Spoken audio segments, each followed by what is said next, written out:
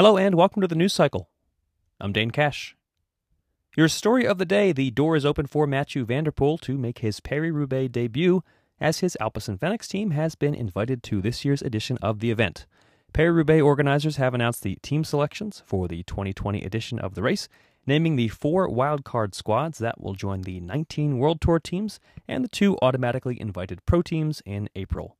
Mathieu van der Poel's Alpecin-Fenix team, Arkea Samsic, B&B Hotels Vital Concept, and Nippo Delco Provence are the 4 second division squads earning wildcard bids, with Total Direct Energy and Circus Wanty Gobert automatically invited after finishing highly in the team rankings last year.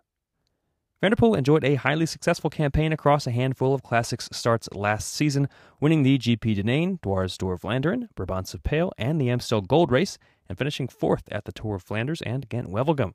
Assuming he makes the start at Roubaix this year, the 25-year-old Dutchman will be racing towards being the first ever second division rider to win the event since the inception of the Pro Tour. In other news, Denise Betsema will return to racing this weekend after a 6-month suspension.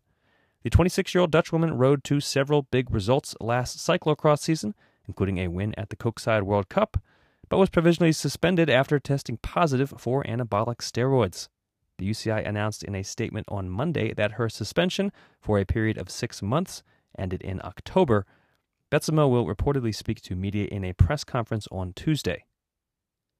The UAE Tour unveiled its 2020 route and expected starters on Monday, with several big names announced for this year's edition of the race. The list of marquee riders set to make the start includes Alejandro Valverde, Rohan Dennis, Tadej Pogacar, Adam Yates, Caleb Ewan, Fernando Gaviria, Dylan Groenewegen, Sam Bennett, and Mark Cavendish. Organizers also announced details about the 7 stages of the February event. Among the highlights, Stage 2 will finish at Hatta Dam, Stage 3 will climb the Rafisa Dam, and Stage 5 will ascend the Jebel Hafit. That's it for today's news cycle. I'm Dane Cash, and we'll be back tomorrow.